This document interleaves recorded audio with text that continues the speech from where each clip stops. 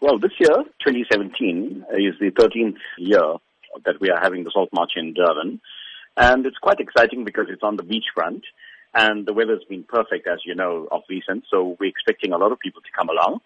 And as always, we expect people to come along with their families. We've had people pushing prams, etc., because the march is not competitive. Our preparations are well advanced in terms of planning, etc. We've got permission from the city. We've got Metro Police on duty. And of course, the route is from the amphitheater to Shaka and back.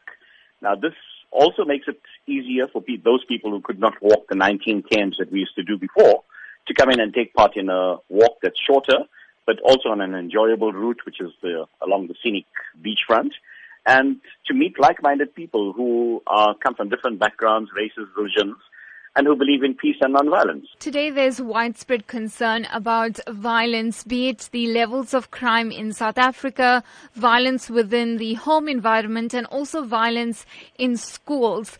That message of non-violence, then, how important is it that it reaches all South Africans? You know, it's really whether we want to accept the message or not.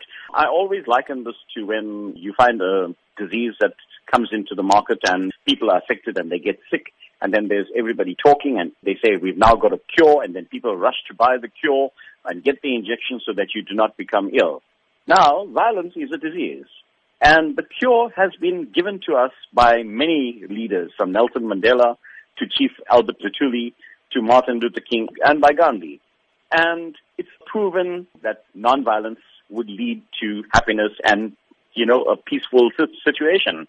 So I think it's time for people to embrace what is already there in front of you. We know that nonviolence and peace are the ways to make this world work and for people to get on well, but we don't embrace it.